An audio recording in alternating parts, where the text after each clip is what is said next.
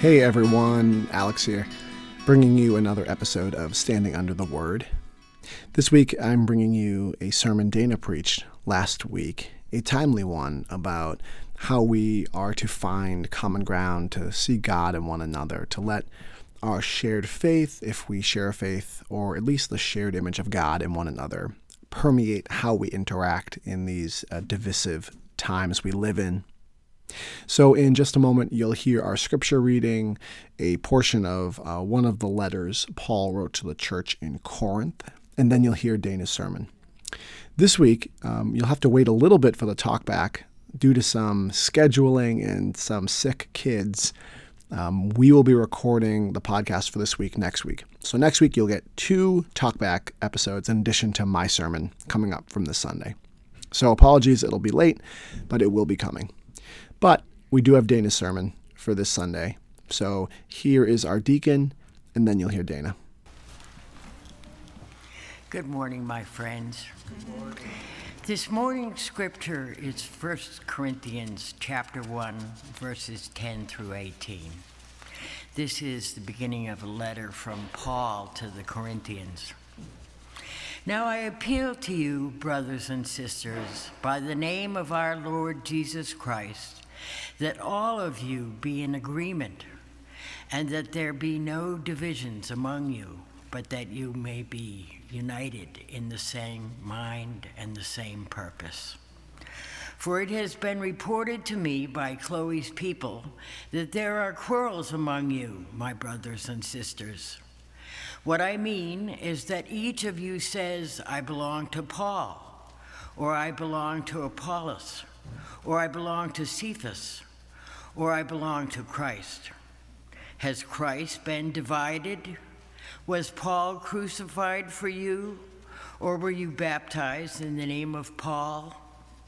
I thank God that I baptized none of you except Crispus and Gaius, so that no one can say that you were baptized in my name. I did baptize also the household of Stephanas. Beyond that, I do not know whether I baptized anyone else. For Christ did not send me to baptize, but to proclaim the gospel, and not with eloquent wisdom, so that the cross of Christ might not be emptied of its power. For the message about the cross is foolishness to those who are perishing, but to us who are being saved, it is the power of God. The word of God for the people of God. Thank you, Meredith. Friends, would you pray with me? Good and holy God, bless the words of my mouth and the meditations of each of our hearts, that they might be pleasing and acceptable in your sight. For you are our rock and our Redeemer. Amen. At first glance, our scripture can appear as a babysitter trying to enforce a ceasefire among siblings.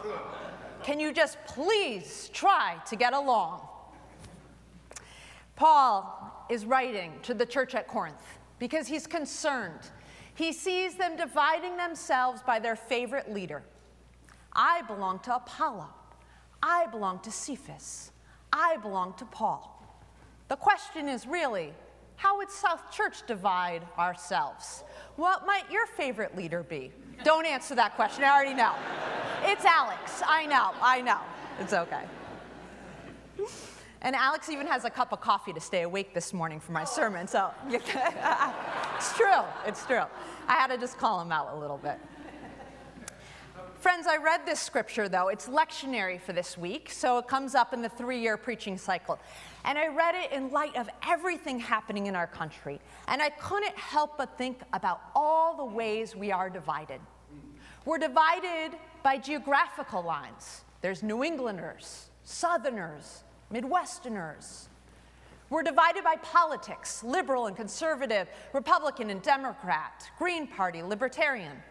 We're divided by religion, Christian, Jewish, Muslim, atheist. And then in those religions, there's so many divisions and denominations and splits and fractures.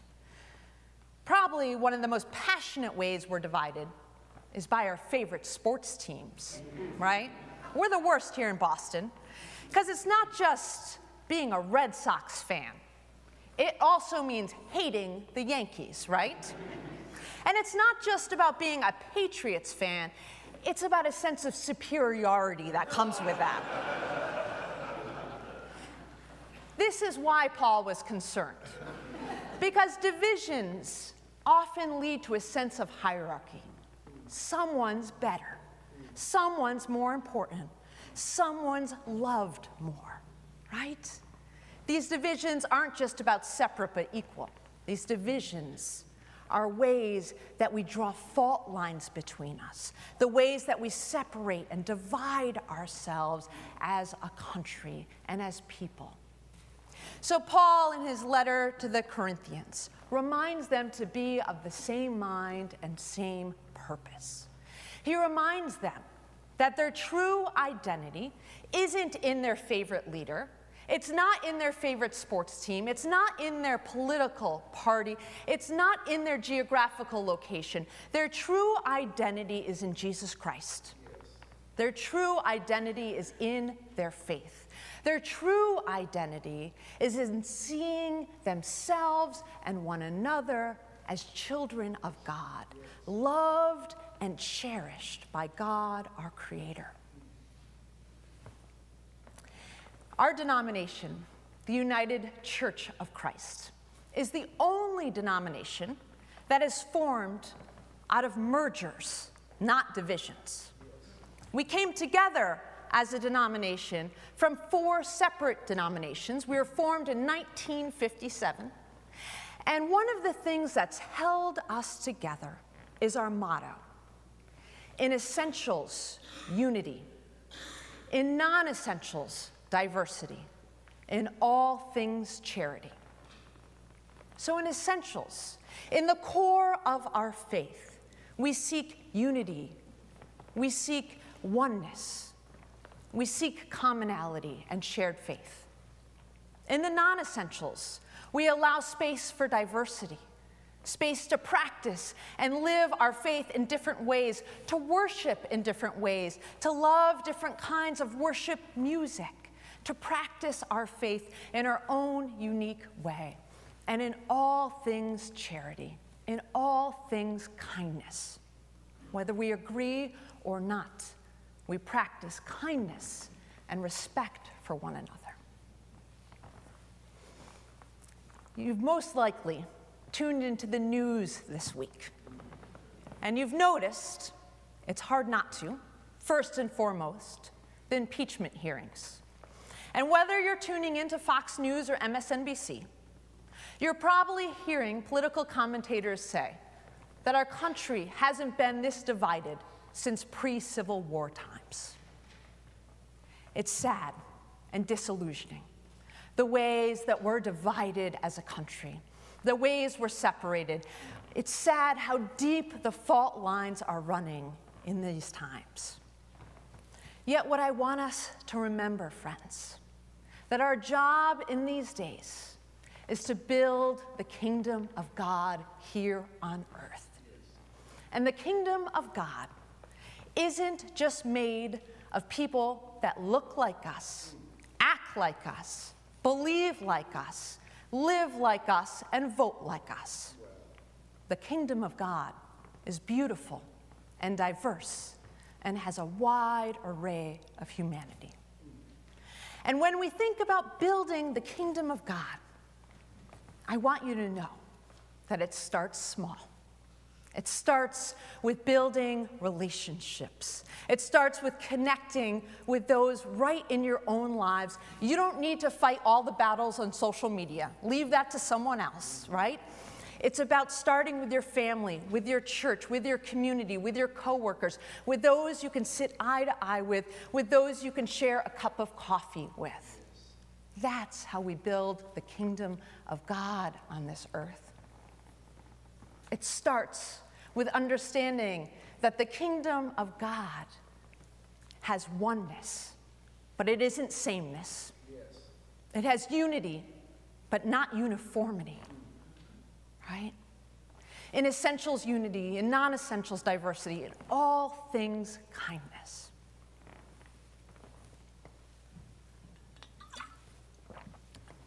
This past week, I sat down at the conference table in our library for an interfaith gathering. Around that table sat Jews, evangelicals, progressive Christians, Hindus, and atheists. We sat around that table and we gathered to be in dialogue with one another, to build a sense of trust with one another. And in those conversations, I was reminded that every time I gather for intentional dialogue with people who believe in different ways, I walk away with a deeper understanding of who I am and who God is. And I know that starts from a place of trust. It starts from looking one another in the face. It starts with kindness, and it starts with openness, from speaking from our own beliefs and not needing to speak for another, and from listening with open hearts and open minds. So my friends, this week, you might not have the opportunity, that's probably one of the privileges of my role, to sit in these kind of interfaith dialogues. But I encourage you, when the world out there feels so disillusioning, so full of despair, I encourage you to start small, to start with a cup of coffee, to start with someone in your life, and to be open and to reach out and to build a relationship with someone who is different from you. I encourage you to remember that your true identity is not in any of these earthly identities. It is in being a child of God. So I encourage you to look at one another as children of God, loved and cherished, with a sense of curiosity and wonder. Build the kingdom of God one step at a time, remembering that it's about oneness, not sameness, unity, not uniformity. The kingdom of God, my friends, is like a beautiful orchestra. We need all the parts. We need the piccolos and the flutes, the violins and the violas, the trumpets and the trombones and the French horn. God is the great conductor in that orchestra. God yearns to take all the parts we play to bring harmony and justice and joy into the world. Won't the church say amen? Amen.